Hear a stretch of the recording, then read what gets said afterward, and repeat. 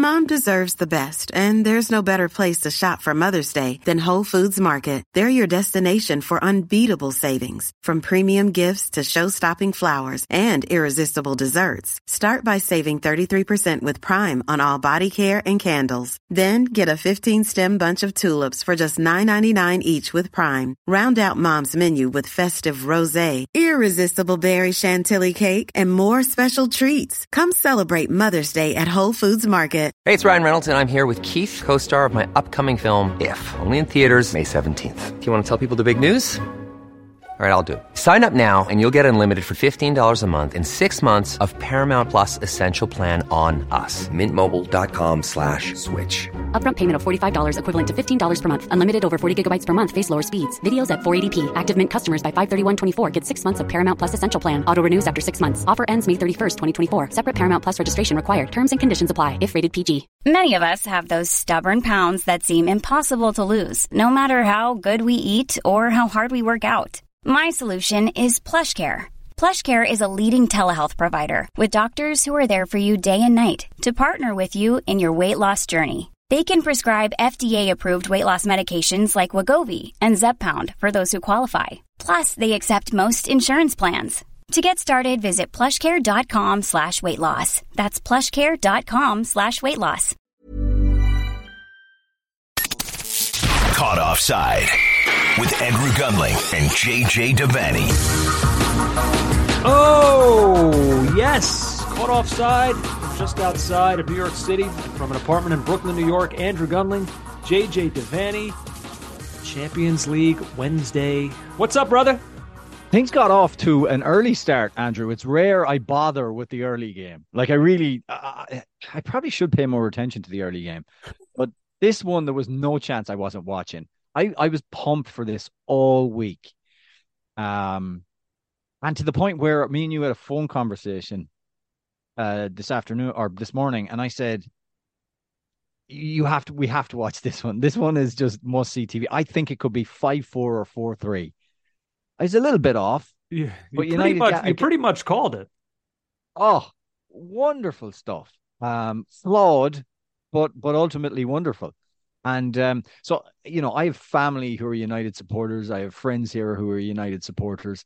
And they all think they honestly thought I was just looking forward to this game because to see United collapse and for a disaster to unfold in Istanbul.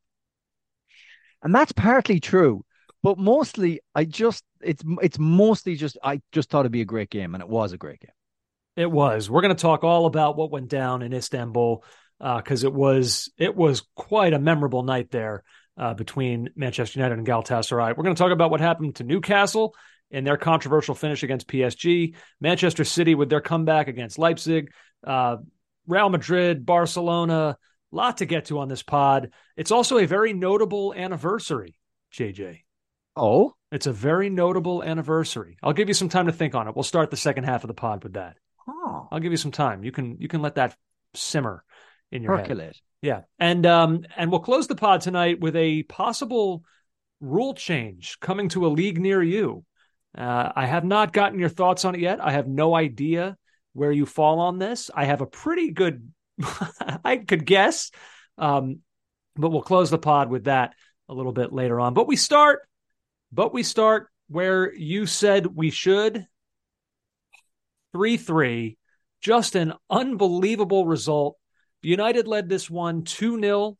They then led this one 3-1 over Galatasaray in a game that United really had to have. Now, they're not mathematically eliminated just yet, but they are very much not in control of their own destiny. Just one of those results that you don't forget. When we spoke this afternoon, like you said, their 1993 yes. Champions League meeting between these two teams still resonates so strongly with you and millions of other soccer fans for what that game was. And that was just a 0-0. Yeah. Imagine how long this 3-3 will resonate. I mean, look, tonight was not Eric Cantona fighting with Turkish police at the end of the game. It wasn't, the welcome to hell or welcome to. Do you know what was great tonight, though? Grammatically, the tifo was correct. So they're in this brand new stadium. It says welcome to hell, Whereas I remember in the old Galatasaray Stadium, they unfurled a banner in '93 saying, "Welcome to the hell." Yeah. So, there's been progress. I don't know if parts of a sheep's body were thrown at the bus on the way to the ground. I don't know what the situation at the hotel was in terms of fireworks and keeping them up all night. But this game has history, and it didn't let us down, Andrew. Oh my God. So before we get to the game, it is worth pointing out, now that we know other results, as FC Copenhagen and Bayern Munich wound up drawing 0-0. So United are not out just yet. In the final match day, they're going to have to beat Bayern, and they're going to have to hope that Galatasaray and FC Copenhagen settle for a draw. We should mention that there was not a ton to say about Munich and Copenhagen, except Manuel Neuer pulled off a double save. Like, Copenhagen's night was pretty good. It could have been amazing. Yeah. It was very close to being amazing, except for the big German. But a draw keeps United somewhat in it. But they need a draw between Copenhagen and Galatasaray, and they need to beat Bayern Munich at home. Now, what kind of Munich are we going to get? That's true. It could be a B, C squad, but that is still pretty good. And United just are not reliable right now, regardless of where they're playing. And look, here's the thing. If we're going to talk about this game, it's stupid to start anywhere else. The conversation of this game has to begin with the goalkeeper, Andre Onana. Yet another disaster. Yep. Awful, just awful. And the thing that's so interesting to me, I saw this tweet afterwards from Matteo Benetti, who covers soccer and Serie A, specifically over at CBS and Paramount. He's really good, and he's so well-versed in the league. And he said this on Twitter. He said, "I really can't remember a glaring error Onana made at Inter. He was so good and so sure-handed. How many howlers just this season from him?" That's what makes this all so weird. It's not a figment of your imagination. He was really good. I don't know how you explain this other than what we spoke about earlier in the season, a crisis of confidence, where you're at a new club. You were fairly expensive. You're replacing, I know De Gea didn't leave on the greatest terms with Manchester United, but let's call it what it is. You're replacing a legend. He's goes down as one of the great Manchester United goalkeepers. So he's got big shoes to fill. There's pressure that comes with that. And I think an early mistake has mentally for him been allowed to snowball. And this is, you're going to have some games where you do get the Onana of old, his penalty save against Copenhagen earlier in the tournament. But this is all still in the back of his mind, these mistakes and trying to prove himself to the fan base. I don't know the guy. I haven't spoken to the guy, but I know he was good. And Matteo Benetti, who follows Serie A and has watched Onana's career at Inter, he knows that this guy was good. This is weird, but it's become the story of their season, certainly of their Champions League campaign. And a further wrinkle to that, because I agree with everything you're saying, further wrinkle to that is we thought he was going to be substituted at one point because it was Rob Green on the commentary, who was very good with Clive Tilsley. They are a good pair. I agree, yeah. I think they're excellent together. And he said he's not fit. He's not fit. And we know he had an injury on international duty for Cameroon. I'm not making excuses, because he was making those mistakes earlier in the season, is making those mistakes regularly in the Champions League. But if he's not fit, he shouldn't be on the field. It's not a position, a wet night, a tense game where your goalkeeper isn't 100%. Now, by the way, it also provides them with a convenient excuse to allow him to clear his head. You'll see this in baseball with starting pitchers who are going through it. And teams will find any excuse to not embarrass the guy, but give him some time off to kind of collect himself. Yeah, and I think there's something, how would you put it, humane about that. But let's how do we do this? Will I go through Onana's mistakes? Let's do that quickly, because I do want to talk about United's start, and I do want to talk about, there was good things in this game. That's kind of the unfortunate thing. Yeah, I'll say that right now before you get to the goal by goal, is that's what makes this all so unfortunate, is because there were good things. Like Peter Schmeichel, JJ, he said after the match, United gave up 3 goals. That doesn't usually reflect well on a defense. And Schmeichel afterwards said he thought United's back line played pretty well. If you look at the types of goals that were scored, a free kick, and then just a brilliant piece of skill, that I don't know that I blame anyone defensively for I'm United. giving Onana a pass on that one. Like he is, I know what Jamie Carragher was saying in the Paramount Plus coverage. Like Onana comes out and then he's backing up, and you have to dive while you're backtracking. That's not good, and you're beat at your near post. That's not good. But the first touch and the finish by Artikoglu, it's a brilliant goal. It's a brilliant goal. The first touch is forget that one for a second. But overall, the 3 goals though, like I don't know who, other than the goalkeeper or a brilliant piece of skill by the attacker, like I don't know that did United do anything wrong necessarily, and they scored 3 goals themselves tonight. In a parallel universe, this was a triumph tonight for United, but their goalkeeper let them down. It's harsh, but that's what happened. Definitely. And another thing that let United down before we return to the goalkeeper, I do want to make this point. Good teams don't give up 2-0 leads. Good teams don't give up a 3-1 lead. United still don't have that control. Remember I was saying before, Andrew, I think it was Liverpool. Liverpool under early Klopp was like basketball games. They'd concede at one end, they go race down the other. It was back and it was forth. And then I'd say around 18, 19, 19, 20, particularly when they won the Premier League, they had that attack, they had that devastation, but they also had a way of a midfield controlling the ball. There was more passing, there was more, basically the word is control. United have no control in these games. Now, partly tonight, that was because they went for it. They had to try and win. They were pushing their fullbacks high. That allowed Zaha and David Bowie to get in behind Sasha Bowie. Sorry. Every time I thought Sasha Bowie would, if he was going to get substituted, and that the stadium commentator would go, and now our first changes. Well, you don't have to feel bad. We had a whole drop that we played every time Craig Shakespeare made a decision for Leicester City. So we did a different Shakespeare quote. Yeah, so it's fine. But those guys were getting in behind the fullbacks. The most unbelievable call ever was to deny Mauro Icardi, who was, Wanda must be looking for him because his wife Wanda must be like, where is he? He was nowhere in the game, but he was for one moment where he put the ball past Onana, and the offside was literally the sleeve of his shirt. Yeah. Amazing accuracy on the offside there. Oh, it was beautiful.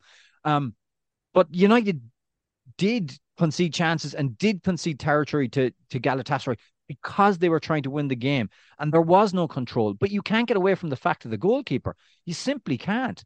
When Scott McTominay slides that one into the net, it's 3-1. That felt over. It did to me anyway. I really felt it was over. And it wasn't, because of an inexplicable error by the goalkeeper, one he should not make. Let's go through them, though. The first one, Rob Green, again, if to the untrained eye, it's a really good free kick by Ziyech. To the trained goalkeeping eye, and to maybe if you're really, really into your football, the 2 steps is a killer. So basically the wall set up to cover one side of the goal, and Onana thinks it's going over the wall instead of just doing his job and protecting his portion of the goal. Takes 2 steps to his left, and he's beaten on a shot that if he stays where he is, he can breadbasket it, take it to his knees, standard goalkeeping save, forget about it. The second error then, he throws it into the net. It just throws it into the net. I had to see it twice. The first time it didn't fully make sense to me what I had just seen. Right. It's like it's in front of him, should be a breadbasket catch. It isn't, and he bats it. He does this half. He's kind of caught between 2 chairs as to what he wants to do, and in the end, he just bats it behind himself and into the net. Dreadful mistake. And I said on Twitter, partly just to get a reaction, just so we could get some people riled up and hear what they think. I said, is it now clear that he is not an upgrade on David De Gea and he was a poor signing? Now, you don't become a poor goalkeeper overnight, except he kind of has. Yeah. And people said to me about distribution. And his distribution is better than De Gea's. He is way more comfortable with the ball at his feet. There's no question. And me and you said a million times that De Gea, as a modern goalkeeper in a system like Ten Hag wants to play, can't work.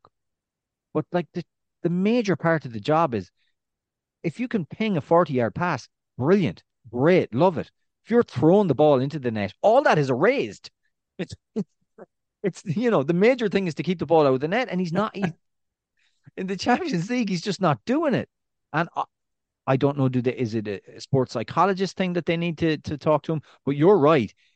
Something has got into his brain, and his decision making, his nerves, the things he's doing, it's all coming up wrong. And another point made at the weekend from the Everton game, it's not just me saying this. And a major part of people's defense of Onana is his high rating, his clean sheet leadership in the Premier League table of goalkeepers.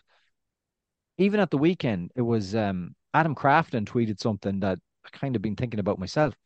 When he parries the ball, he always parries it back into danger. That's not a good sign for a goalkeeper either. Good ones put it out to the side, they put it around the post.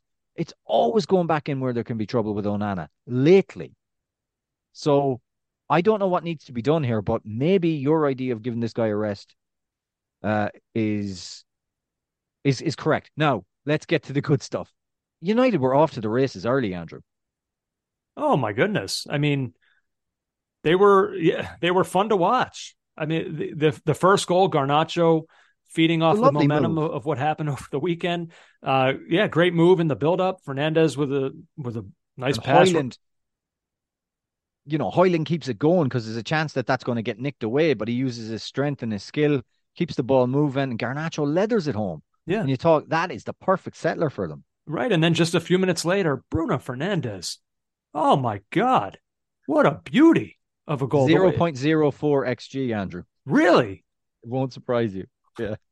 I mean, he just, the way the whip on that ball, the speed on it. I mean, it's just, such a nice goal to just watch. So like you said, they were off. I mean, it didn't, I don't know. I was kind of, I know that they have this propensity to not be able to hold on to a lead, but I don't know. I kind of thought, well, this looks like it's their day. Maybe this is a game I'm not going to really have to think much about. They might coast. I had a feeling that a slight feeling of anticlimax, but then if you kind of analyze and look at United and them losing leads in Europe, you were okay with leaving it on. If you'd seen them previously, you were kind of like, yeah, I'm going to let this play out. And I did. And I was grateful that I did. You were rewarded. You were rewarded for it. Like we said, Ziyech then gets one back for Galatasaray. A couple moments of controversy in that first half. You had once again, I mean, look, we'll talk in some greater detail about the handball rule, but no one knows what the hell's going on with this thing. McTominay commits an offense that I think a lot of people thought was going to get called. This one wasn't. Maybe on the heels of what happened in the Newcastle PSG match. Maybe now they're afraid to call them. I don't know. If you're Tino Livramento, how do you feel? How do you feel? I don't know. And then right before the break, Galatasaray was that the Icardi offside right before halftime, which was perfectly called by technology. And the fans were not happy. They whistled the refs basically into the locker room. So United went into the locker room up a goal, and then sure enough, McTominay on a nice ball in from Wan-Bissaka. The McTominay goal, it almost looked like, I don't know, it looked more like an own goal. Like that's the kind of goal that like an own goal happens on. A guy sliding in like that, trying to clear, and he knocks it perfectly in. But McTominay meant to do it.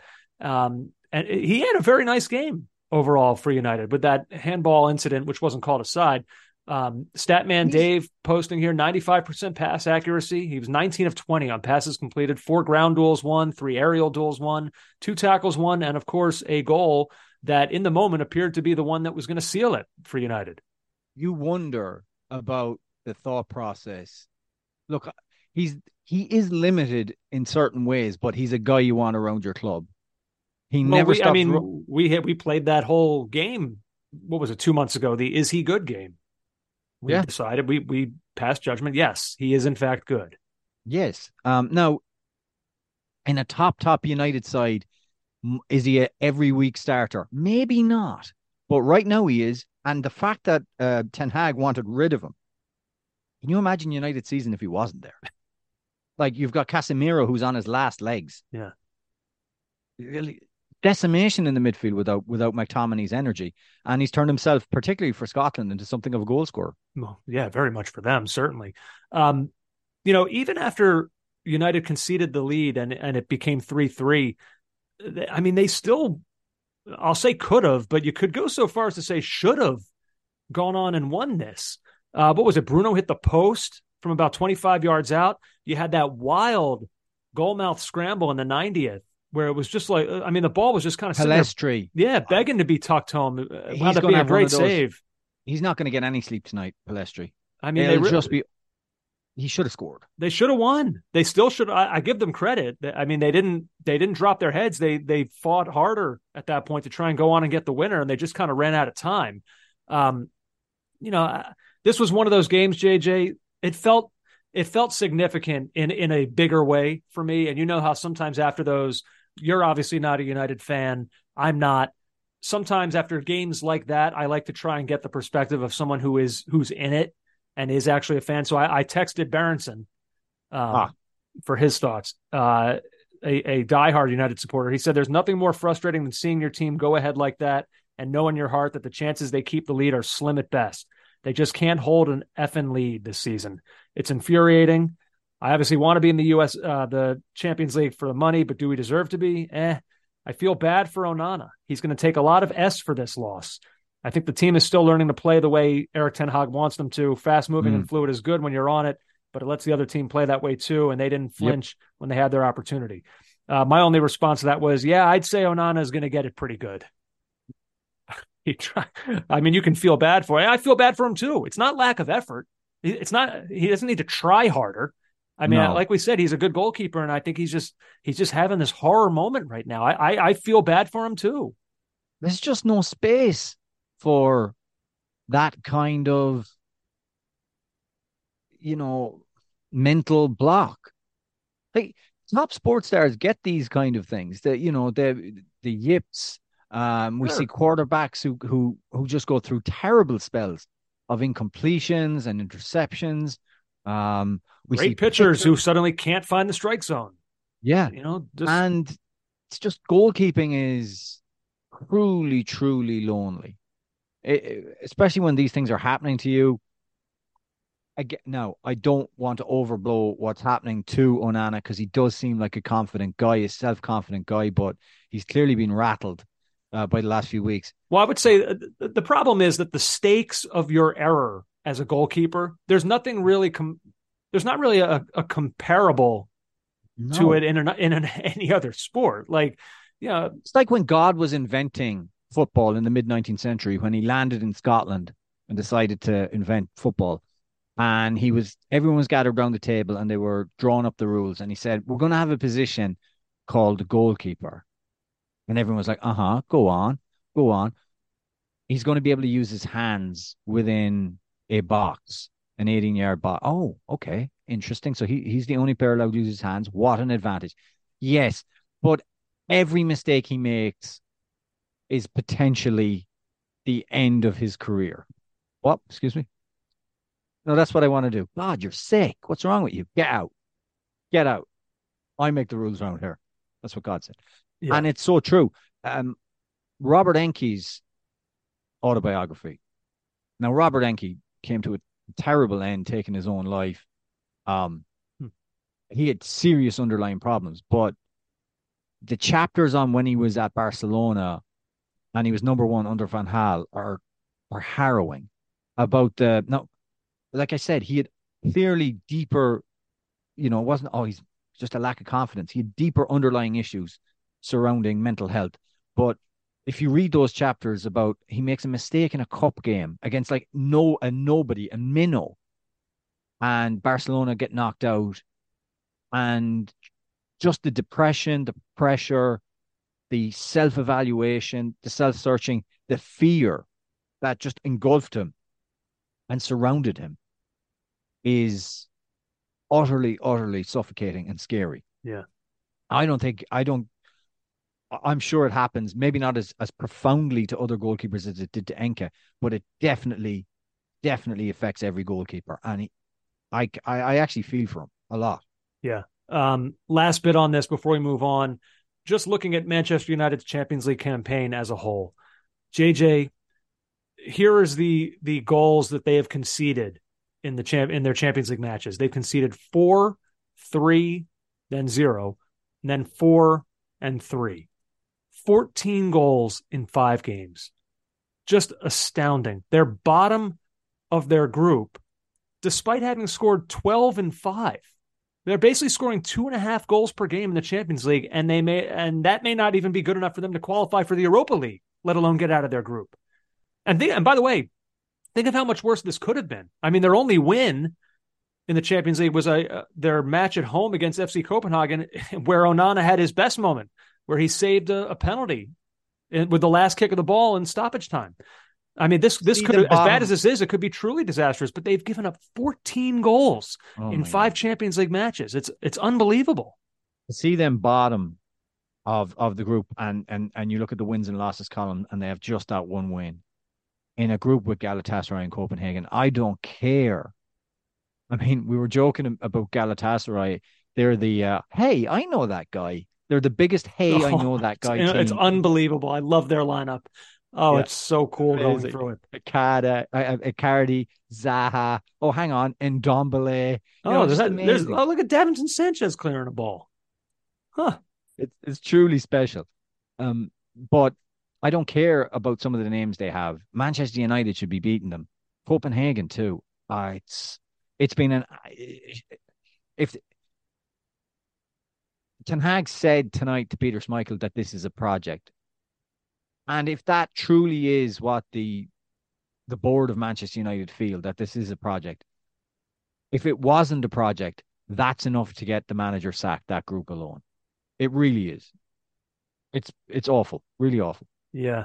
Yeah. I mean, look, I know I said that was it, but nights like tonight, you're right. Like in the grand scheme of things, you're right. That's a group that it's unacceptable for Manchester United to not be getting out of, let alone they may finish bottom of it. It's likely that they'll finish bottom, I would say. I don't expect them to beat Bayern. It's hard for me, however, tonight to blame Ten Hag. Like I always say with managers, their job is to put players in the right positions to succeed. They scored 3 goals tonight. Peter Schmeichel said United's defending played well. They just had a goalkeeper who, like you said, was throwing the ball in his own net. I don't know what a manager can do. This is who they signed. This is your goalkeeper. I don't know what Ten Hag is supposed to do there. You're right. Like overall, the season has not been good for him. But tonight, I know he said afterwards he'll take responsibility for this. That's a nice thing to say. A manager has to say that. I'm not putting this on him tonight. He is explicitly his signing. He's a guy he's worked with before, and he's a guy he wanted to bring to the club. So maybe that's why he takes joint responsibility. Before we get off this, just a quick sartorial note. Follow at Museum of Jerseys. They're very, very good. Very good content if you're into your jerseys. Tonight, Manchester United will wear red shorts for the first time since 1957. Oh. And it will be the first time ever for them to wear white shirts and red shorts. That had never happened? Never. Unbelievable.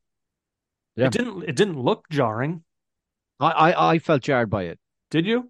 There was a smack of like mid-1980s Liverpool about it with the red shorts. Yep. Oh, interesting. All right. Well, thank you for that. Must wear black shorts or white shorts. Okay. Well, there you have it, everyone. Let's see. We go on from one Premier League side who suffered a crushing draw to another. As Newcastle, if it was possible for a draw to be even more soul-crushing than what United's was against Galatasaray, Newcastle's might have been against PSG. I mean, they were that close, JJ, to picking up what's got to go down as one of the most memorable wins in at least their recent history. I mean, a road win against PSG to keep your Champions League hopes alive, but instead those hopes are now on life support. It was, that's a tough way to drop points. I have very little sympathy usually for Newcastle United, very little, and I know there was a teenager and zero bench for them because of their injuries, etc. I thought that was a decent 11 still that was put out by Eddie Hope. Who? Eddie Hope. Eddie Hope. Eddie Hope was a comedian in the 1980s. He didn't make it. And Eddie Pope was a once great U.S. men's national team defender. That's right. What about Eddie Howe? There we go. I still think that was a decent Newcastle team who put in a brilliant effort, and that's not a penalty. Like, that's not a penalty. It's just ridiculous. It So barely flicks his hand after coming up off his thigh or the side of his chest or whatever it was. Come on. Now, PSG had 30 shots, 14 off target, 10 blocked, 11 came from outside the area. Newcastle were organized, they were resilient. Eddie Howe talked afterwards about how he didn't, you know, once they got the goal, he didn't want the guys kind of sat in and he didn't want them to change formation because he felt if they came out a little bit, PSG might score. So it was a defensive rearguard action. I'm not going to say it was robbery because PSG had such an amount of play and Nick Pope had to be absolutely brilliant. But if a deflected ball goes in, if there's a header in or you know an own goal, I'm okay with it. I'm just not okay with that penalty. It's just so it's a nothing call. And I know what you're going to say. I know what you're going to say. I don't know. I'm not sure you do. So here's what I would say. In the days since, in the last 24 hours or so since that game ended, I feel like I've kind of seen two sides develop to this result. There's the side of they were robbed, and there's the side of it's not like they deserved it anyway. This is probably a fair result. And I think that side is kind of leaning on, the XG in this one. PSG's XG was 4.82. That's outrageous. Newcastle's 1.57, which is not terrible. That's not nothing, but 4.82. And they only finished with one goal. I mean, it's wild that it was still 1-0 in the 94th minute with their XG. Now, that doesn't they hadn't had the penalty yet, which boosts your XG significantly. But, PSG were very good. Mbappe he was on it in this one. Sensational backheel attempt on the counter that Pope stopped. What was it? Ousmane Dembele hit Fabian Schär's chest from point blank range. Almost definitely would have been a goal. Schär didn't know anything about it. There were a lot of near misses for PSG in this one, but none of that matters. The fact of the matter is what I used to produce for Mike Lupica, an author. I used to produce his show when he had a radio show. Yeah, when he had a radio show, I produced it for a few years, and you could go through all these what ifs and near misses, but he had this line that he always said, and there's no comeback for it. He always would say, what could have happened did. And ultimately, all these coulda, woulda, shouldas for PSG, the fact of the matter is it's 1-0 at the end of the game. And then that call is what decides the game. Newcastle were robbed because I agree with you. It's not a handball. It should never be a handball. And it's a shame that we've kind of gotten into this mess of, well, this is a handball in the Premier League. Well, this is one in La Liga. Well, here's what we're going to do in the Champions League. I can see the poor VAR. I mean, no one wants to hear that, but this guy's now been he was taken off his assignment. He was supposed to be doing, I think, the Salzburg Real Sociedad match earlier today. He was removed from that assignment. So it's basically someone needs to be held accountable for this. And that guy was, and it's easy for me to see now why none of these guys want to do it. Who was it that talked about that? Not Anthony Taylor. I can't remember now. Was it Mark Halsey? No. Was it? I remember one of the refs in the Premier League saying that none of these guys want to do it because it's this Mike Dean. That's right. It's this thankless job. And Livramento. So here's what Dale Johnson said about it at ESPN FC, who does all their refereeing analysis. He's very good. He says it's still. He points out it's important to note that just because the ball deflects off of Livramento's body, because I know a lot of people are saying afterwards, oh, it's come off his body, it means it's not a penalty. That's not true.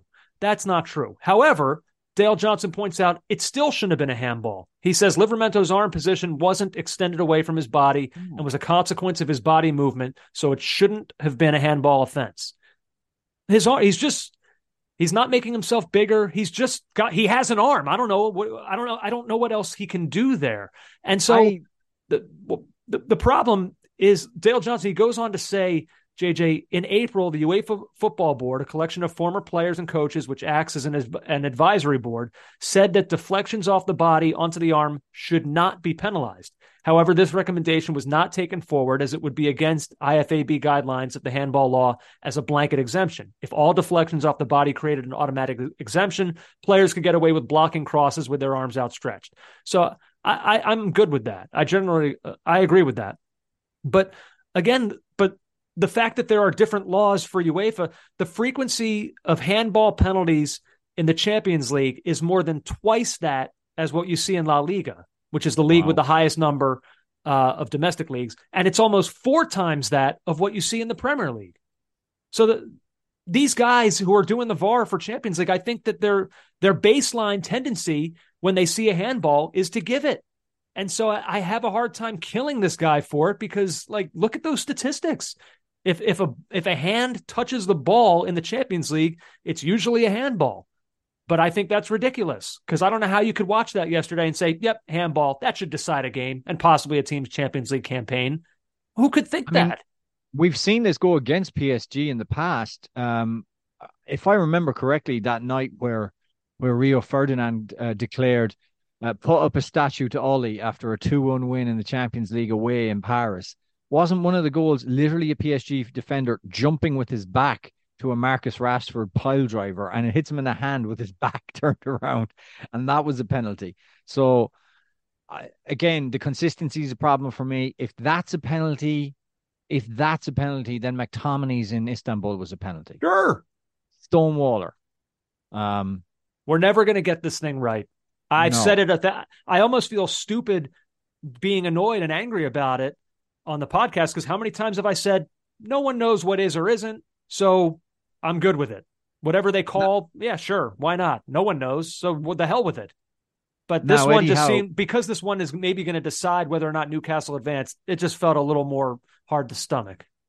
Eddie Howe suggested that the vociferous and febrile atmosphere of the Parc des Princes may have had an influence on the referee. Eddie, I don't know if you saw the one earlier on in the game with Miley that hit his quad and then bounced up and hit his arm. VAR had a look at it and decided it wasn't a penalty. The exact same situation, and they didn't give the penalty.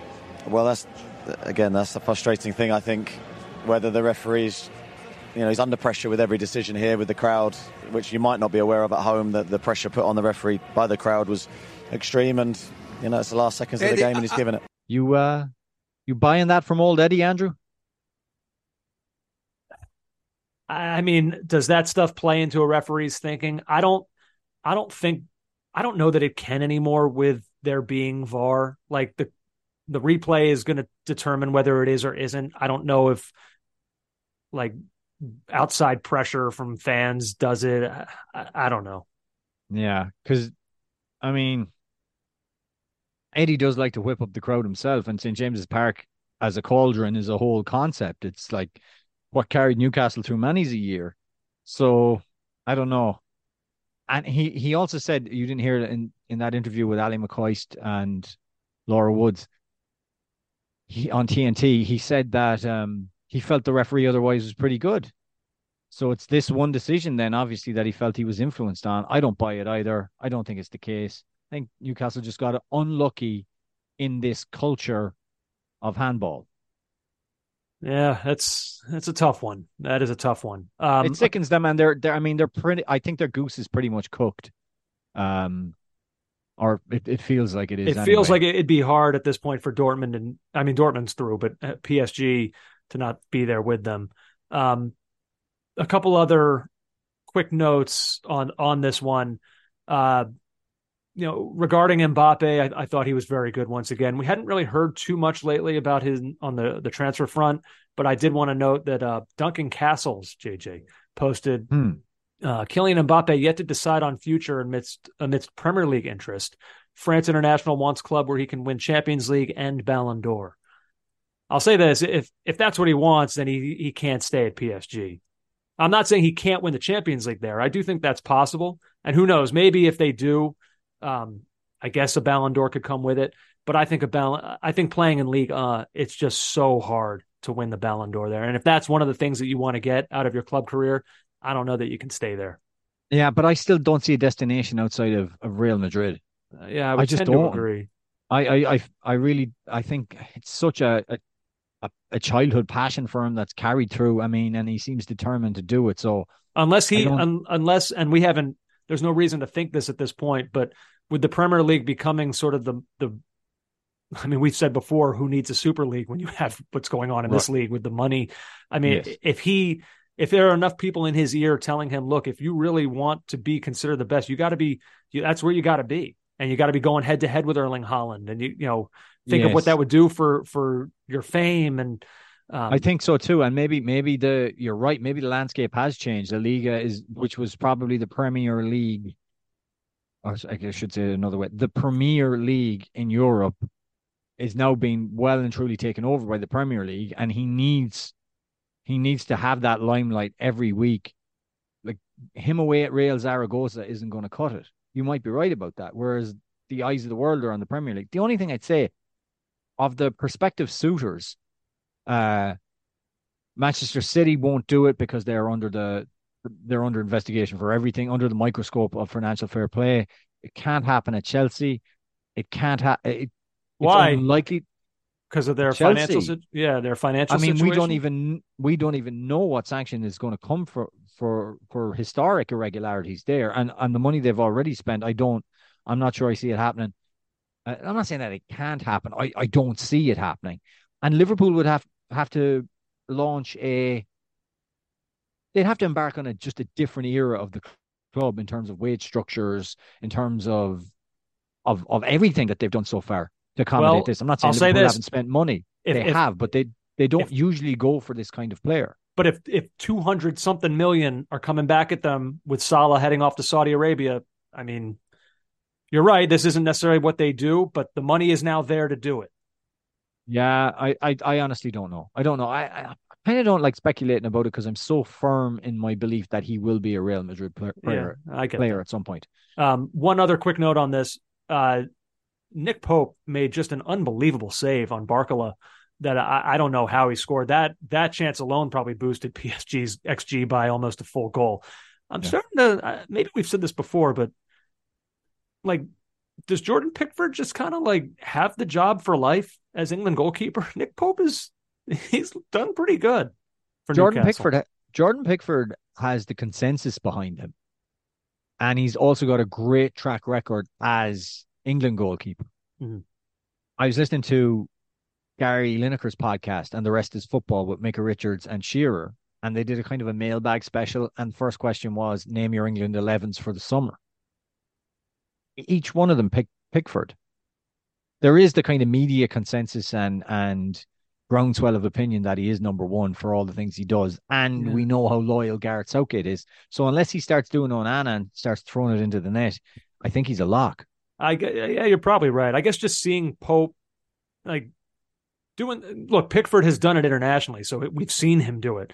But seeing Pope do it in the Champions League, saving Mbappe shots, it's just, I don't know. You think maybe there could be more of a competition there than what it seems like there is. But if everyone's content with Pickford, he's not bad. He's fine. I don't know that he would be my number one, but all right, whatever.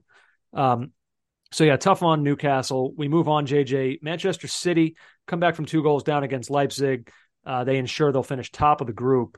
Erling Haaland in this one, scoring his 40th Champions League goal, becoming the quickest to reach that number, doing it in 35 matches, which prompted this exchange between a reporter and Pep after the match. The reporter, you'll hear Pep here, the reporter asking Pep, how good is Erling Haaland? Again? I have to tell you again? The thousand time, I'm really impressed. Since day one until today, another breaker. Congratulations, and it's a fantastic player. Okay. So I told you many times. So we are really, really pleased about him, and of course help us make a good goal in the first half. Always is there. We love him. How good is Erling Haaland, JJ? So do me a favor. You're well versed in journalism and in media. You've asked questions and of to very famous coaches and players before. Put on your reporter hat for me here. At this stage in Erling Haaland's existence, asking Pep, how good is Erling Haaland? Is that an okay question to be asking on a night like this, or is it ridiculous as Pep seemed for it to be? Yeah, is he wasting everyone's time? It is wasting people's time. It's like so much content in football is a waste of time. You've got that few seconds or minutes with Pep. Ask something else. Ask anything else. Now I'll say this about it. However, it's like asking how hot is the sun? However ridiculous it might be, it's the only response that anyone really noticed after that game. It did garner the attention. So it did. I kind of worked. In its banality, it frustrated Pep. Also, Pep doesn't really like. He's not huge on singling out individuals, if I'm correct when I think about it, in terms of, especially not Haaland. I don't think he's ever been that generous to Haaland. He knows he's good, but Pep would look at it. I feel like Pep would look at it this way: that, oh, you're focusing on Haaland. Look at the team. Look at the actions we did. Look at the formations. Look at the way we played. Like, Pep kind of likes to see things in the whole. And like, it's not just stick Erling Haaland up and he'll score goals. And so that would frustrate him. I mean, he was frustrated early on about Haaland. He was just frustrated after 6 or 8 weeks of Haaland last season. So, not frustrated with Haaland, but frustrated with the Haaland question. So yeah, I wouldn't ask it. I don't know that I would get a chance with him. Ask something different, find a different way. Maybe how good is Erling Haaland? Yeah, Pep's how answer good is perfect. Yeah, it's a perfect answer. Ask, or even ask him, like, because this was maybe kind of did it cross your mind to not play him because you're at home? It's finally you've qualified, but just ask anything else. How good is Erling Haaland? Yeah, but I mean, he got a reaction that's gone viral. So I guess in today's world, it's not about asking a worthwhile question. It's about asking a question that elicits a response that can be then monetized across Elon Musk's X, Meta's Instagram and Facebook, respectively. And caught offside because it also got played here. Jack Grealish back in the starting 11 for this one. Came off fairly early after, I think it was around 53 minutes. Who Scored posted this. Most big chances created in the Champions League this season. 5. Phil Foden and Jack Grealish, along with David Raum of Leipzig, who oddly enough was also in this game. Yeah, he's still got to leave though. I'm sticking with that. The Doku Grealish situation. I don't know if we've asked this question just yet. Is this a good problem or a bad problem? Great problem. Okay, great problem, because you've got Grealish, who is already deeply, what's the word? I was going to say brainwashed. That's not the right word. Deeply educated in the way that Pep likes to play, who's frustrated and wants an opportunity against a player like Doku, who has just come in and is tearing it up. Pep has options. If he wants a bit more control, a bit more of the ball, kill a game. You know the way City strangle games? Yeah. With possession? Grealish is your man. And if he wants that kind of something to unnerve a defense, he's got Doku. So he's got those options. But for me, the form Doku is in the way he plays, he's got to start. Yeah, I know. Game. And it drives me nuts. I see Grealish out there. He's long been one of my guys. I've loved his game for years. And I still do. When I see him on the ball, he's so dangerous. He's got great vision. He's a great passer. If this is how it's going to be, and I don't know that it is. Look, things change like the wind blows sometimes with that club. Guys who are persona non grata. I mean, Riyad Mahrez, it took him a while, and then all of a sudden he was a hugely important. Bernardo Silva went through a period where we absolutely nearly gone. So who knows? Doku at the first sign of poor form, Pep might yank him, and Grealish the second half of the season we might be looking at this saying, remember when Doku used to start? Crazy. So who knows? But look, they're both great. Doku's been amazing. I just something about Grealish. I love his game, and if this is how it's going to be, then I'm with you. He's got to go. I need to watch him. We can't waste his prime years sitting on the bench. I mean, he's 28 now. Yeah, that is advanced for outfield player. And where can he go? City won't let go of him. Money's got to be right, so it kind of limits his options a bit. Very much so. Yeah, and he's going into European Championships though. He don't think he's not thinking about England. Don't think he isn't. He's absolutely thinking about that. I know, and the He competition for has some of not those had a tournament. places, they've ramped up. I mean, James Madison will be healthy again with the season he's had. It's going to be Yeah. hard. He hasn't had a tournament yet for England. Like That's one where unbelievable. one where you can say, well, here's the thing.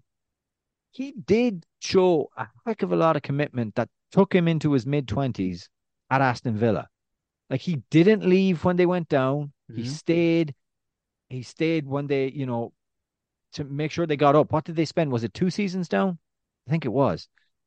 You know, and then he didn't leave immediately when he came back up. So those years are gone now. And he's kind of in that period where he's got to be the main man. I'm not saying like his career is over at 30 or 31, but we know how these things go. Mhm. And he needs to be the center, not a backup. And I just don't see that right now for him. One other note on this: it should be pointed out. Like I said, City came from behind. They were down. They were down 2-0 in this one as Luis Openda with 2 goals. Pretty memorable night for him on the Leipzig side of things. He's now got 4 goals in 5 Champions League matches, 9 goals and 3 assists in the Bundesliga this season.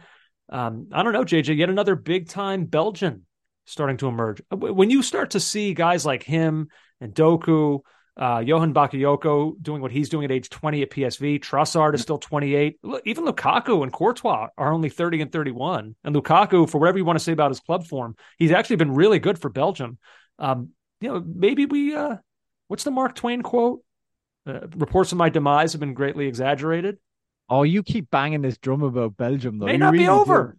do. May not You be don't over want to let yet. them go. I don't think it's over. I still think they'll be a force, but that moment where they're the best team and serious favorites might be. Roberto Martinez may have wasted our time as well. That's The wrong man. reports of their demise. Let's just wait and see here. Hold on. Let's just wait. One other note, we'll get a few more Champions League things. Before we go to break, I just wanted to mention, I know you mentioned it earlier today when you and I were chatting. Atletico Madrid, Mario Hermoso's goal. Oh, Wow. come on. You think he meant it? Oh, he definitely did. He had a little look over his shoulder. I mean, Thierry Henry agrees with me, so obviously. A little look over his shoulder. It's just such a perfect goal. It's such a good finish. Up, delicate, deft. Oh, beautiful. I absolutely loved it. Oh, God, did I love it. Yeah, I gorgeous. loved the look on Simeone's face afterwards. Even Yeah. he seems like a man who's hard to impress. And he had kind of a look of like, how about that one? Yeah. Like, It was beautiful. Like just hook it over just to it's such a clever finish. I yeah. remember I think Robbie Keane scored one like that for Coventry when he was 19 or 20 and it stuck with me since. Just a awesome goal. And whatever it is, I always say it, Rotterdam, De Kuip is just it's an amazing ground. I I love agree. watching games there. I agree. Yeah. Yeah. It looks, I don't know, I can't explain why, but sometimes games in The certain places roof. look bigger, like Yeah. the stature of the game. I don't know. Like, is it how the fans are like positioned? All Yeah. you The see are like fans are little faces and like many of them behind the goal. I don't know. It's weird.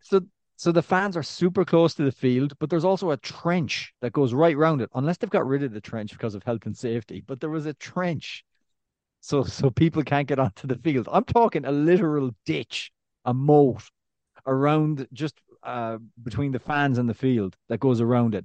So the fans are really close, but yet dangerously close to a medieval death. And Yeah, there are alligators in that mode. and also just the roof. The roof is old school. It's like a corrugated tin roof that slopes inward. It's like a bowl. Absolutely love that place. Yeah, I agree. Let's see. Let's go ahead. We'll take a quick break. Come back on the other side. A few more Champions League things to discuss. Little possible rule change in the Premier League or any league, I guess, around the world to discuss. And I'll reveal, JJ, the anniversary that I was referring to. More Caught Offside still to come.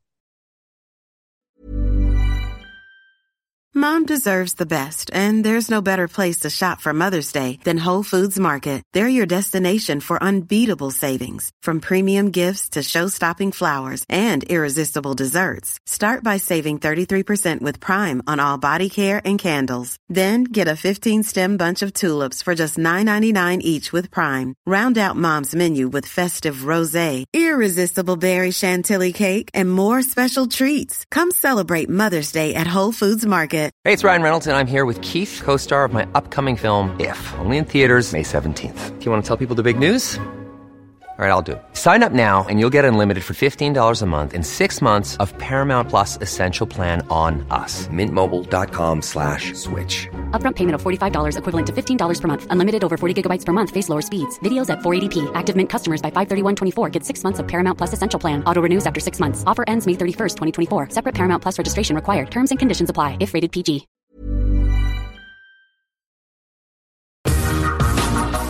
Oh, back now. Caught offside.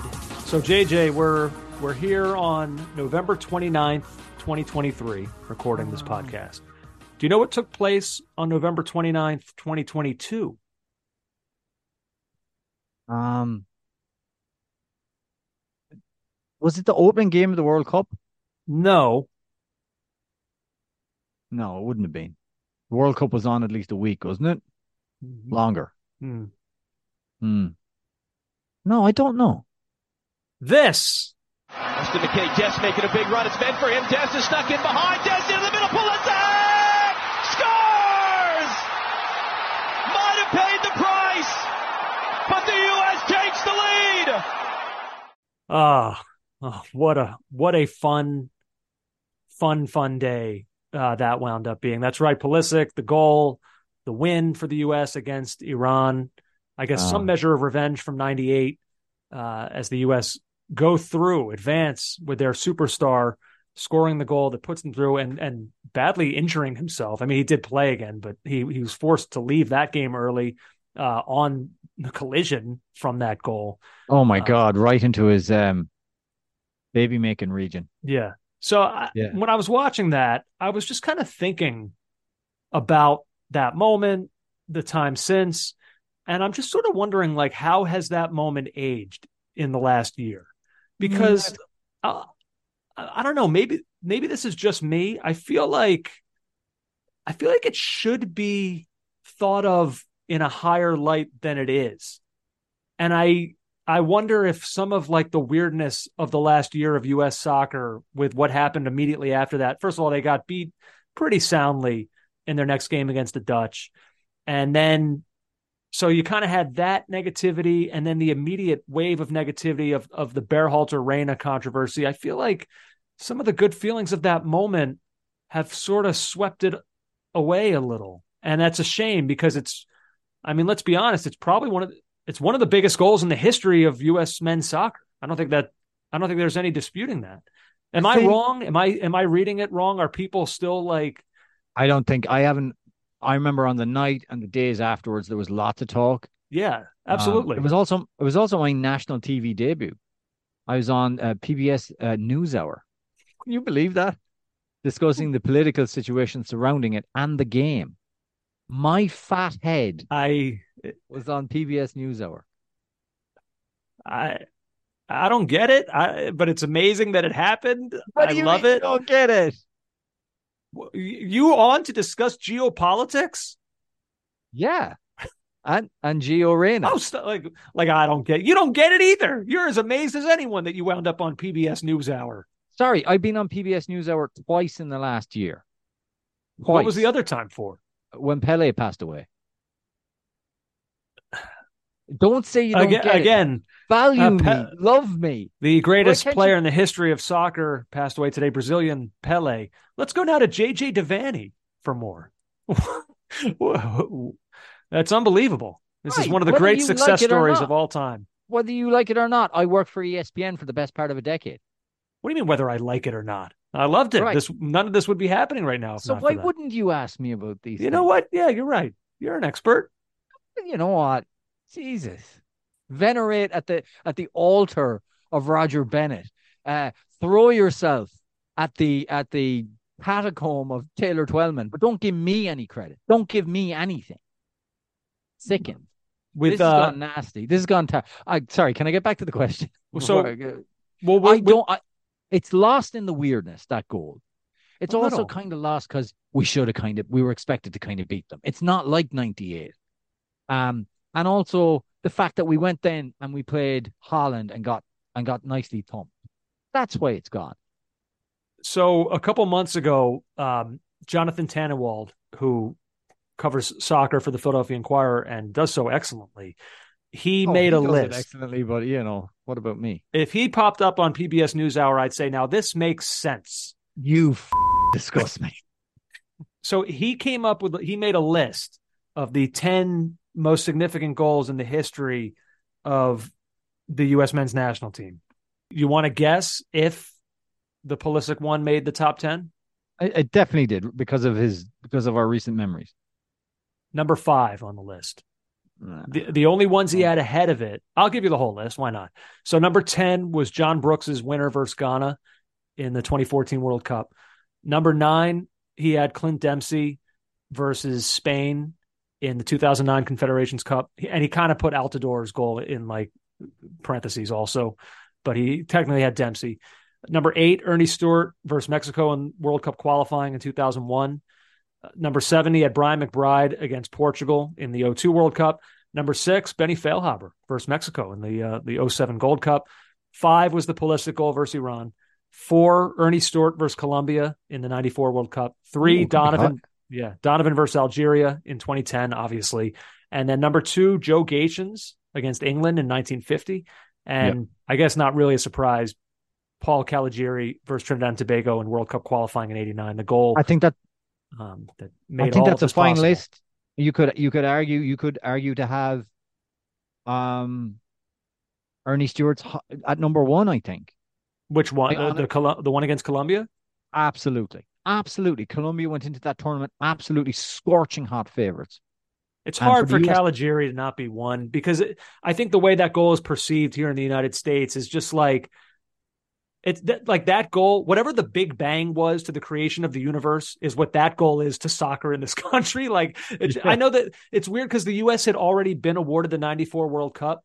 So even if that goal doesn't happen, I guess you could say that tournament could have then turned whatever we have now, it could still be here because of that tournament. But it just felt like that goal was such a Big Bang moment to the sport in this country. So I'm that one I think is probably just always going to be number 1. And it's still one of the most amazing visuals if you can get up the tape of it. Just a stadium full of red and black. And they had signs like USA, no way. And Trinidad and Tobago were there. They were just ready to celebrate their first World Cup. And then the walls came crashing down. Yeah. Speaking of big goals, I'm looking at this rundown and it's a little bit shorn of Pepe. What? That could go down in the context. I have it in mind. Oh, I you know what? I sent you the rundown before that game happened. So I added it to my rundown. And I didn't send it to you. The addition. Well, let's talk about it now because a winning 92nd minute goal and a super goal off a great cross, brilliant header, towering header from Ricardo Pepe to win the game. Magnificent moment for him and potentially for. I saw our friend Doug McIntyre tweeting. I have that here. Yeah, tweeting that's the kind of goal at the highest level and the biggest stage that could catapult him ahead of Balogun in the rankings. Heath Pearce, also a friend of ours, he's been high on Pepe for a couple of years now, and he was pretty much beating that drum again tonight. I mean, look, I'll throw myself in the mix. This has been I have made this a topic on this show for the last 2, 3, I forget how many now, international breaks or windows that the U.S. have played in, as Pepe has continued to score goals. And Balogun, while he's been fine, he has not lit anything on fire.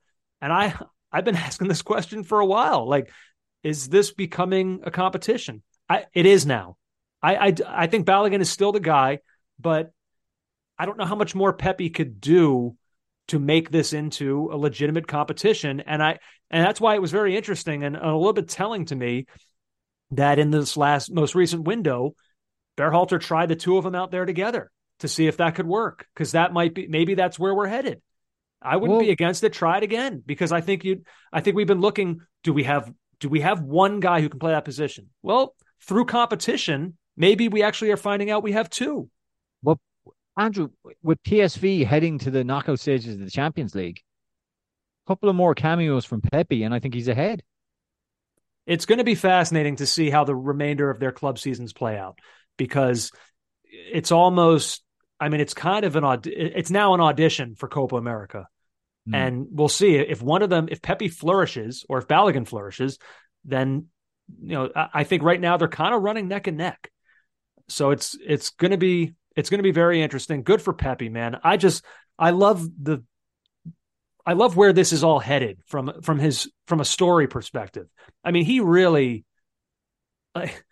to not have made the team for that World Cup, what a blow that was to that guy. And to see him just use that and respond the way that he has, I think that's what you want to see as a fan. If you're a coach, you want to see guys not wilt from that kind of moment. You want to see them use it.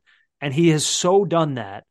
And so stuff like that makes it very easy for me to root for a guy. Not that I'm rooting against Balogun. I'm not rooting against anyone, but I just love what Pepe has done in the face of that kind of adversity. Good for him, man. Okay. What a moment that was. Wonderful. And it also spawns a little bit of a trivia question, JJ. Trivia. Ricardo Pepi is the second U.S. men's national team player to score a stoppage time winning goal in a Champions League match. Who was the first? Stoppage time winning goal, the first. In a Champions League match. Here's your hint. Didn't happen that long ago. It's somewhat recent. Pretty recent. Pulisic. No. Okay, go on. You'll remember it as soon as I say it. Okay, go on. Just tell me. Pifak against United. Oh, that's right. Yeah. On the turf in Basel. Yeah. I remember it well. Yeah. That's when Pifak was just a name on everybody's lips, but we were getting his name wrong because we were calling him Jordan Sibachu at the time. We knew that he was Pifak at that point. That was only it was 2 years ago. Only Pifak. Wow. Yeah. I guess while we're here, JJ, you want to hear the Pepe goal? Let's listen to it. Yeah, let's have a listen. In front by Vitesse, who's done excellently since his introduction from the bench. And that's a good ball in as well. And it's a winning goal! Ricardo Pepe! An incredible climax! From 2-0 down, PSV have snatched it in stoppage time. Good for him. And good for PSV. Turning around that deficit. This is a fun little season that this is turning into for them. Good for them. We'll see where it goes. We'll see where this all goes. A couple other ones here. Champions League results. Arsenal. Remember their last match against Lens? Lens.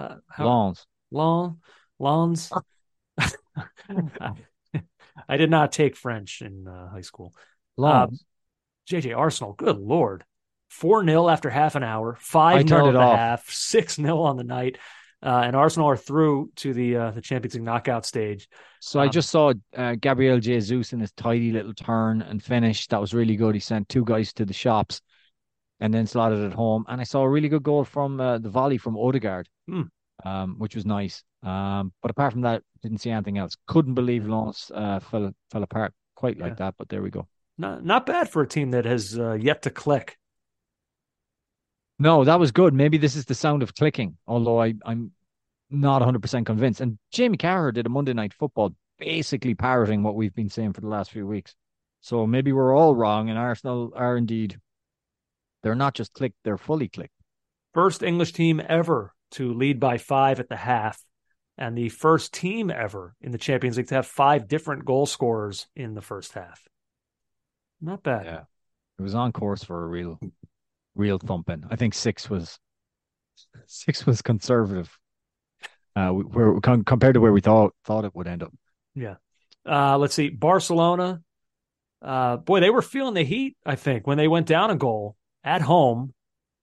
or their temporary home against Porto, but they do turn it around. They qualify for the last 16 of the Champions League for the first time since the 2020-2021 season. Is that right? Weird. That is, yeah. I mean, you used to just pen their name into like at least the quarters. But finally back into the knockout stages. This was kind of an interesting one. They were under real pressure for big chunks of the early part of this game. But Taremi had a goal disallowed for offside. I mean, FC Porto looked pretty good. But then it was like Barca flipped a switch after the initial goal for Porto. Cancelo scored a gorgeous individual goal. Right after that, you had João Felix with an opportunity. It just kind of came one after another, and then Felix eventually he got one on a feed from Cancelo. Sometimes I watch João Cancelo. He was so good. I mean, he was unbelievable in this game for Barcelona. The goal, the assist. Look, Manchester City have been fine. Obviously, they went on and won a treble. But I sometimes watch Cancelo, and I'm just like, how did a team have him and was like, nah, not good enough? It's weird. Like, I know there's more to it. I know a lot of it was attitude, and City don't need that. But like, boy, I don't know. I watch the guy sometimes, and I'm just mesmerized by how good he can be at that position. Do you think because he's so good and it's hard to really figure out footballing wise why this was done? Do you think Pep just had some kind of neuroses like Larry David has with people? You know, he just can't be around people for, like, say for example, he was a loud eater. You know, he's in the city canteen and you can hear him slurping his soup and going when he eats his pasta. Was it something like that? I think maybe like chronic farts. Like just the worst kind of farts all the time, and he's stinking up the place. And Pep thought it's just easier to get rid of this guy. See, this is how rumors spread. This is not right what you're doing to poor João Cancelo. No, I'm comparing Pep to another bald fraud, Larry David. I think that Cancelo was probably exactly what Pep wanted in that moment, where he felt like, okay, we're really good, but this could all go stale. I need to do something. And maybe Cancelo just had just the right amount of bad attitude at just the right time for Pep to say, that's it, you're gone. And like Cancelo is just great enough where that could reverberate in a huge way through that locker room, where like if he needed to in some way like re-energize the room, like frighten them a little bit into upping their game, like Cancelo was maybe just the perfect level of scapegoat to do that with. Cancelo, cut those sideburns. Pep, I don't know if you know what sideburns is. That's it. You're off the team. Yeah. I don't know. It's just sometimes he was so good. So yeah, Barcelona are through. I continue to be totally unsure of what their ceiling is, especially, I mean, Gavi's out 8 to 10 months, which is just brutal. Yes. But I don't know. If you told me Barcelona went on and won it, I'd say, yeah, maybe. If you told me they're out in the round of 16, I'd say, yeah, maybe. They're just weird. They're a weird team right now. Real Madrid and Napoli. Boy, I kind of wish we got this matchup a year ago. But instead we have it now in the group stage for the second time. Early goal from Napoli, immediately answered by Real Madrid and Rodrigo.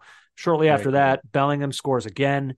15 goals and 16 appearances for Madrid now. Yeah. But I watched that goal over and over again. So like on the first watch, it's Alaba to Bellingham, super run, super ball, brilliant looping header, just a great goal. But then when you see it on the replay, Bellingham starts his run from the centre forward position. This isn't the case of arriving late. His position was centre forward when he started the run. Unbelievable. And it makes you wonder, does Gareth Southgate think about maybe rejigging things and having him play much further up the field in the summer? I don't know. It's just fantastic. 4 appearances, 4 goals and 2 assists in the Champions League this season. And then, the go-ahead goal for Real Madrid, Napoli clawed themselves back into it. It's 2-2. Alex Merritt got to save Nico Paz's goal, but it's it's great for him because he's like 19 or whatever. Uh, but it's like top keeper saves that. Um, and then Martin Tyler was on the call for this, and he just made a noise about Joselu, who had missed a ton of chances earlier in the game. And just have a listen to this. Bellingham's making the run. He slides Joselu in, and just listen to the noise that Martin Tyler makes. Joselu lurking on the left. Bellingham trying to play him through. And Joselu finished this. Oh, just not been his half, has it? That got me. I don't know if everyone else will find that as funny as I do, but it's like, here's slides, finds Joselu. Oh. Hey, good for him though, because he did wind up scoring. Yeah, sure, but the ultimate disappointment in that was special. And who says Martin Tyler doesn't care? If anything, he cares too much. Ancelotti had some interesting things to say afterwards. Some funny things, maybe not that interesting. Kian Shabani from the Managing Madrid podcast website. Ancelotti explaining the difference between Zidane and Bellingham. Zidane had a very unique individual quality. Bellingham is a modern footballer who covers a lot of ground. I feel like that's damning him with faint praise. I mean, they're obviously different, technically very different, but a modern footballer who covers a lot of ground. I would just say to him, say more. Yeah. Say more things. Right. He's like, let's not just describe Bellingham like he's some kind of glue guy. Yeah. Some kind of hard worker. Yeah, I love James Milner, but he's not James Milner. And Sid Lowe, I mean, this feels like one of those pointed compliments. Ancelotti on Bellingham. He could improve his Spanish. I always say nobody's perfect. That's a nice compliment. All right. If you're asking how can this player improve, but you don't want to gas him up too much, you say something like that. They need to keep him grounded because I would think that they really, really do. Yeah. Real quickly on the Napoli side, I don't know, JJ, the encore performance hasn't been quite what maybe you would have hoped. No, they're likely going through in the Champions League, but it's been a bit of a slog. 7 points through 5 games, a negative goal difference. Currently 4th in Serie A, 8 points back of Inter, who are first. He had the whole weird Osimhen stuff that felt like it might run him right on out of there. Not been terrible. I mean, look, if they're 4th and they're going most likely to the knockout stage, it's not a disaster. But if you wanted more of the same from last year, you're not getting it. And Osimhen is hurt, so I mean it makes sense, but yeah, not quite the same.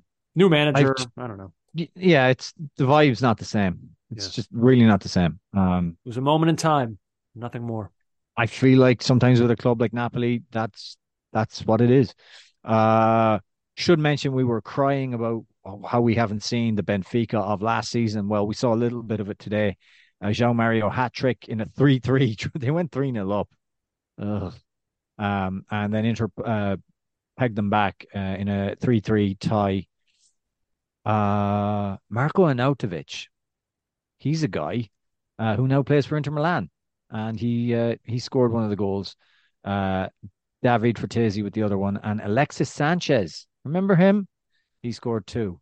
So 3-3 draw, very entertaining stuff. And the other game I wanted to mention, because we have a listener who is a Glasgow Celtic supporter. So Celtic lost 2-0 to Lazio. Mm-hmm. There's an interesting banner at that game, Andrew. Bit of anti-Irish sentiment. So Lazio fans, supporters, we know what a lot of them are. And the Curva Nord unveiled a banner last night saying the famine is over, go home, potato eaters. Expletive potato eaters. Yeah. Referencing the Irish support and Celtic being an Irish club, and Glasgow largely having a big Catholic Irish population because of the immigration after the Irish potato famine. Yeah, not great. Pretty abhorrent. Pretty bad. I mean, it doesn't hurt me, and I kind of like the potato eaters part of it. That part I kind of chuckled at. And I feel like the famine, even though it had profound, profound effects on Ireland, and I don't carry it with me. Yeah, do you know what I mean? I don't like. I think about it because I'm into my history, and I do wonder about the long term effects of something like that has on a population. But it's. I guess I'm not that bothered by it, although it's nasty, obviously, and it's sectarian is the main thing that it is.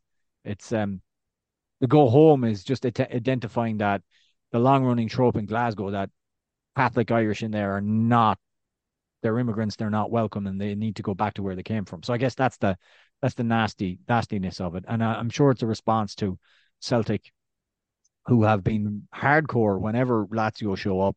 They unveil a banner of Mussolini hanging in the square, and with the words "Follow your leader" beside it. So yeah, it's intense. I always knew that would be tasty, and so it's turned out to be.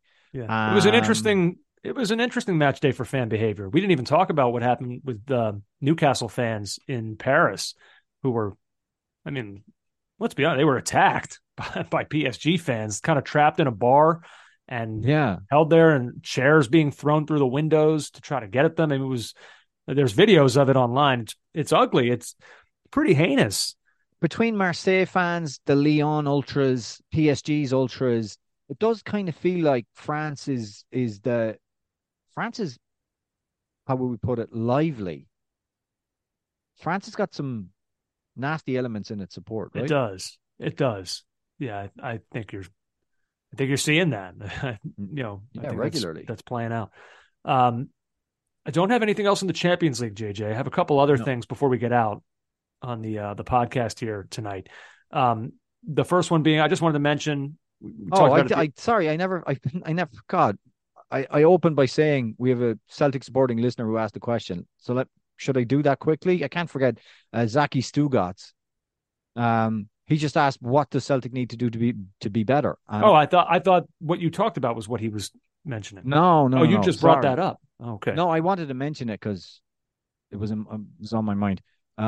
What does Celtic need to do? I don't expect them to be world beaters, but this is just unacceptable. It's been a bad group stage. I think Brendan Rodgers' appointment was a mistake. I know they needed someone to get in after Tottenham poached Big Ange. But the football hasn't been as good as it was under Big Ange. And honestly, they need to spend money, and they don't spend money. No, they won't do that. And I think they need to open the purse strings and bring in quality and focus on the Champions League. Really, really spend the kind of money to get into the next round. But that's not the way they operate. Sorry, Andrew, that was rude. Let's get back to what you were talking about. No, all good. A couple other quick stories before we get out here. I wanted to mention that Rodrigo Bentancur of Spurs, add him to the list. He will now miss the next few months for Tottenham with torn ankle ligaments suffered in Sunday's loss against Aston Villa. I mean, the guy was making his first start. He made a few appearances off the bench, but he was making his first start following 8 months out with a torn ACL. Comes back, Matty Cash takes him out, torn ankle ligaments. At least going to be probably around 3 months. And it's just fascinating that this midfield, which had depth for days, now has no one. Now, Basuma, he's going to be back. He was just serving a one-match suspension for card accumulation. But Sarr, hurt on international duty. Madison, out, injured. Bentancur, hurt. In January, they're going to lose Basuma and Sarr, who are going off to the Africa Cup of Nations. So it's not known exactly how long they'll be gone for. Now, Madison should be back by then, but Bentancur won't. It's just wild. I mean, it's interesting, though, because I'm looking at them now, and we're going on and on about how Tottenham need to go out in January and get reinforcements.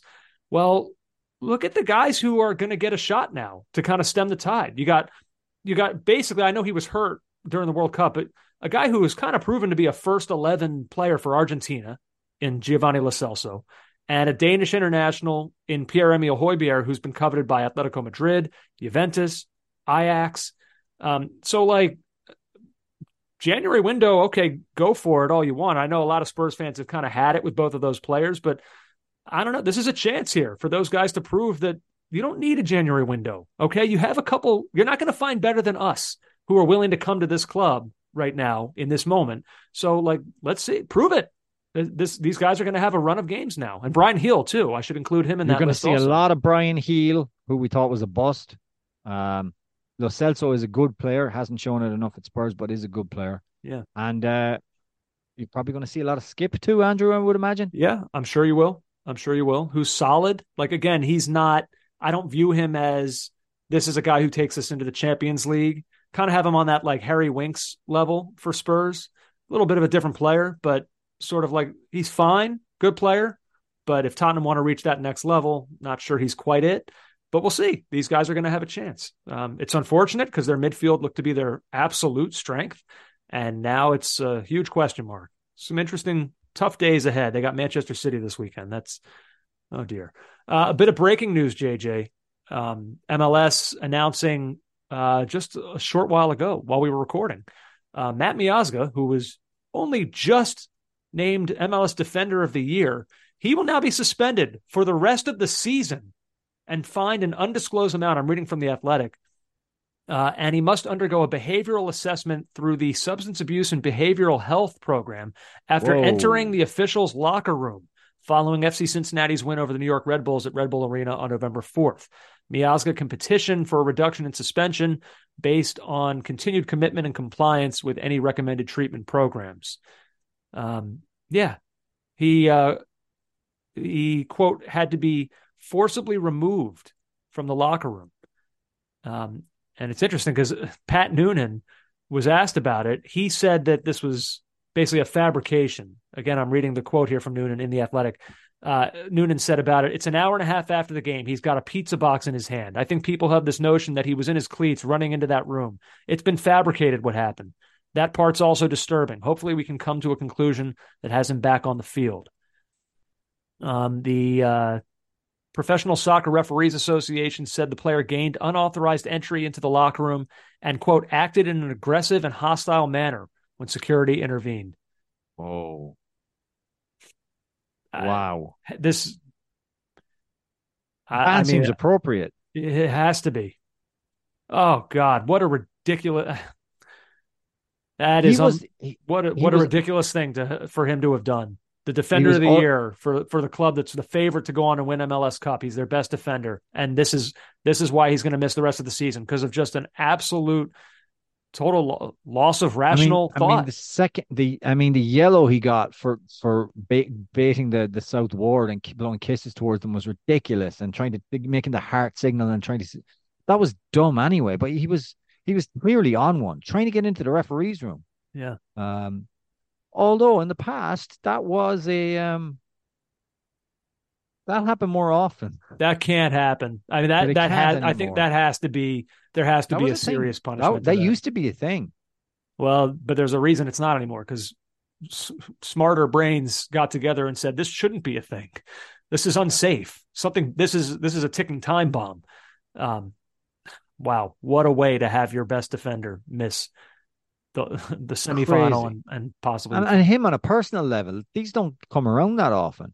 You know what MLS is like. Cincinnati could be rubbish next year, or at least if not rubbish, not as good as they were. Yeah, I mean, you're right. It's possible. That's unbelievable. Geez. That's unbelievable. Stinks. And then finally, JJ, before we get out, there's been a lot of talk this week about the sin bin. So there's talk of this being trialed in fairly high leagues around the world, where players who receive a yellow card will essentially go into a penalty box for 10 minutes. No. So I don't know what you would think my thought on this would be. I try hard to not just be the you hate everything guy. Right. Yeah. I don't want to be the hate everything guy. I want to be open to ideas, and I'm going to think about things with what I think deeply. Is logical thought, not just blanketly say this is not how it's done. No, that's not how I'm thinking about it. I don't think this is a good idea. And it's it's not just being closed-minded. I thought about it as to, okay, could this work? It works. It's great in the NHL. I think that it's, it does work there. But like, if this is being done in the name of trying to make the game faster, more fun, open, attack-minded, like, the yellows that they probably want to weed out are the cynical ones, like an attacker who is bursting through the midfield with the ball Defender grabs him, stops him from the break. Like, I think maybe that's what they want to weed out. So, okay, here's what you have to ask yourself. Is the excitement of getting that back worth the potential trade-off of also getting frequent, I mean, think about how many yellow cards are in a game, frequent 10-minute periods of a team more than likely putting 10 men behind the ball and time wasting the punishment away. Oh God, it opens a Pandora's box of housery. No, it's terrible. Like, I don't think we have a huge problem here of the game not being watchable, so we got to do something to enhance attacking play. Are people saying that? No one that I'm hearing from is saying the game's Let not me watchable. tell you what ruins attacking play more than reducing the numbers of a team for a while and making them just go into their shell. I think it's I mean, look, they're going to try it out and we'll see. But on the face of it, I think it's a disastrously bad idea. That's going to make 10-minute chunks of games just come to a standstill. Now, look, if I'm wrong, like if this is specifically for just like penalties of dissent or petulance, like surrounding a referee, cursing at a ref, kicking the ball away, stuff like that, then okay, maybe we could have a conversation.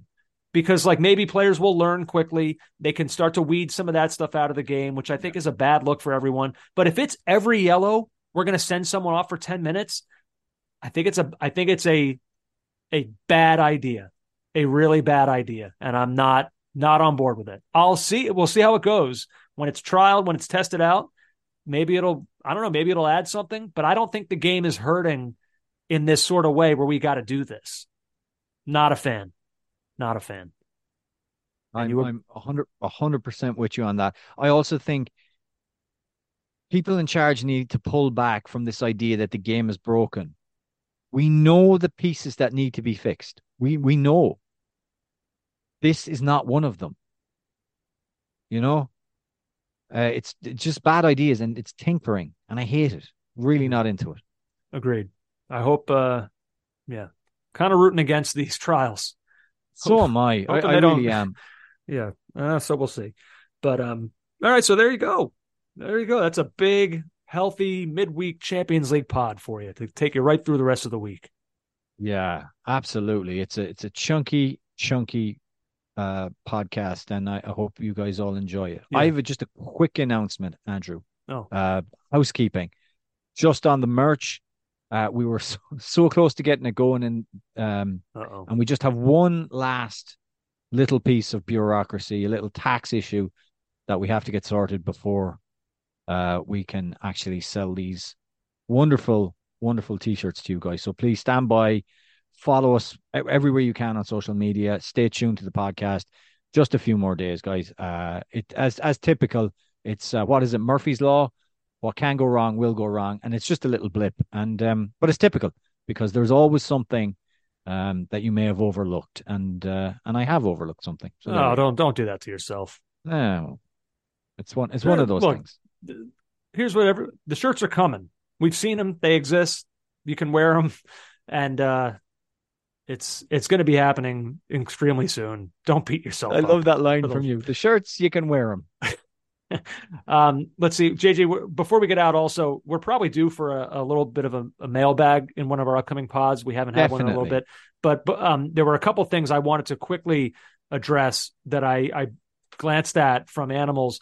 The first one being, and you would know this as a Met fan, JJ, boy, the other day, I didn't realize that saying Chipper Jones owned the Mets, I didn't realize that was going to be some kind of controversial statement. Oh my God, we got more comments about that than anything else. I just want to say to everyone out there, yes, I am aware that other players have also owned the Mets. All right? But that was sort of just like the ultimate.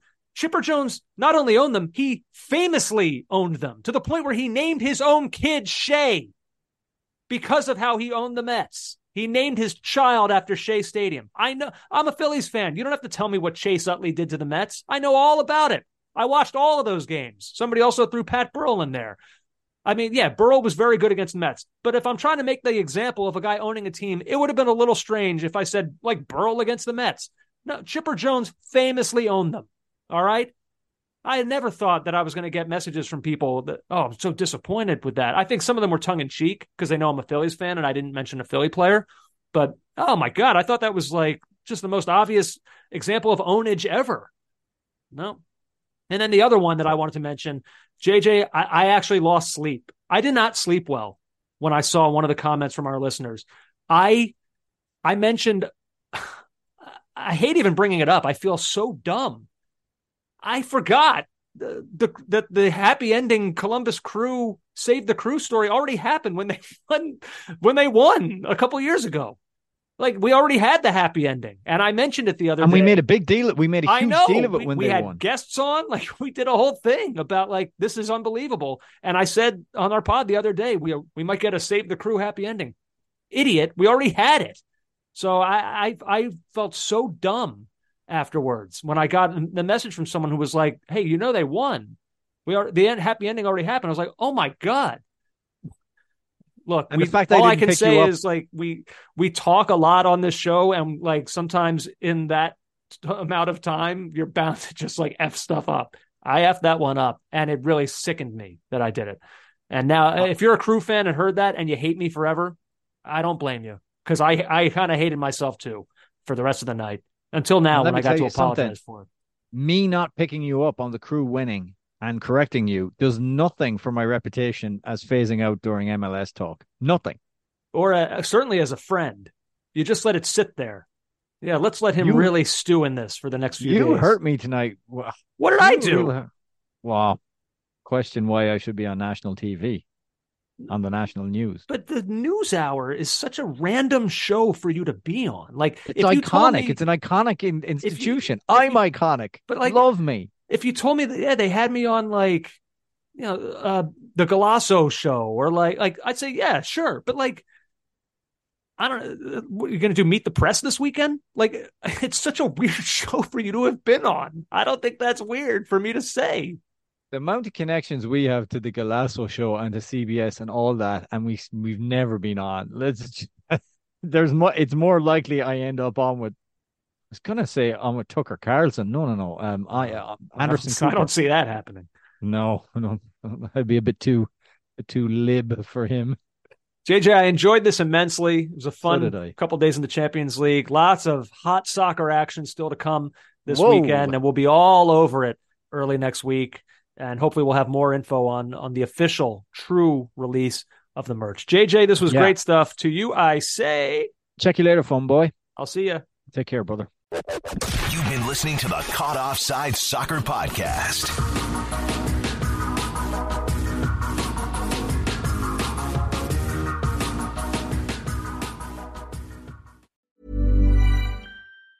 Mom deserves the best, and there's no better place to shop for Mother's Day than Whole Foods Market. They're your destination for unbeatable savings, from premium gifts to show-stopping flowers and irresistible desserts. Start by saving 33% with Prime on all body care and candles. Then get a 15-stem bunch of tulips for just $9.99 each with Prime. Round out Mom's menu with festive rosé, irresistible berry chantilly cake, and more special treats. Come celebrate Mother's Day at Whole Foods Market. Hey, it's Danny Pellegrino from Everything Iconic.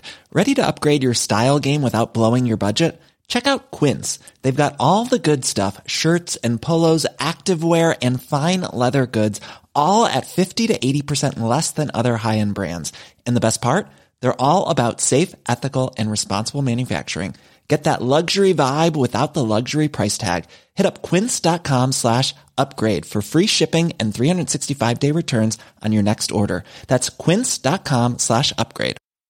Mom deserves the best, and there's no better place to shop for Mother's Day than Whole Foods Market. They're your destination for unbeatable savings, from premium gifts to show-stopping flowers and irresistible desserts. Start by saving 33% with Prime on all body care and candles. Then get a 15-stem bunch of tulips for just $9.99 each with Prime. Round out Mom's menu with festive rosé, irresistible berry chantilly cake, and more special treats. Come celebrate Mother's Day at Whole Foods Market.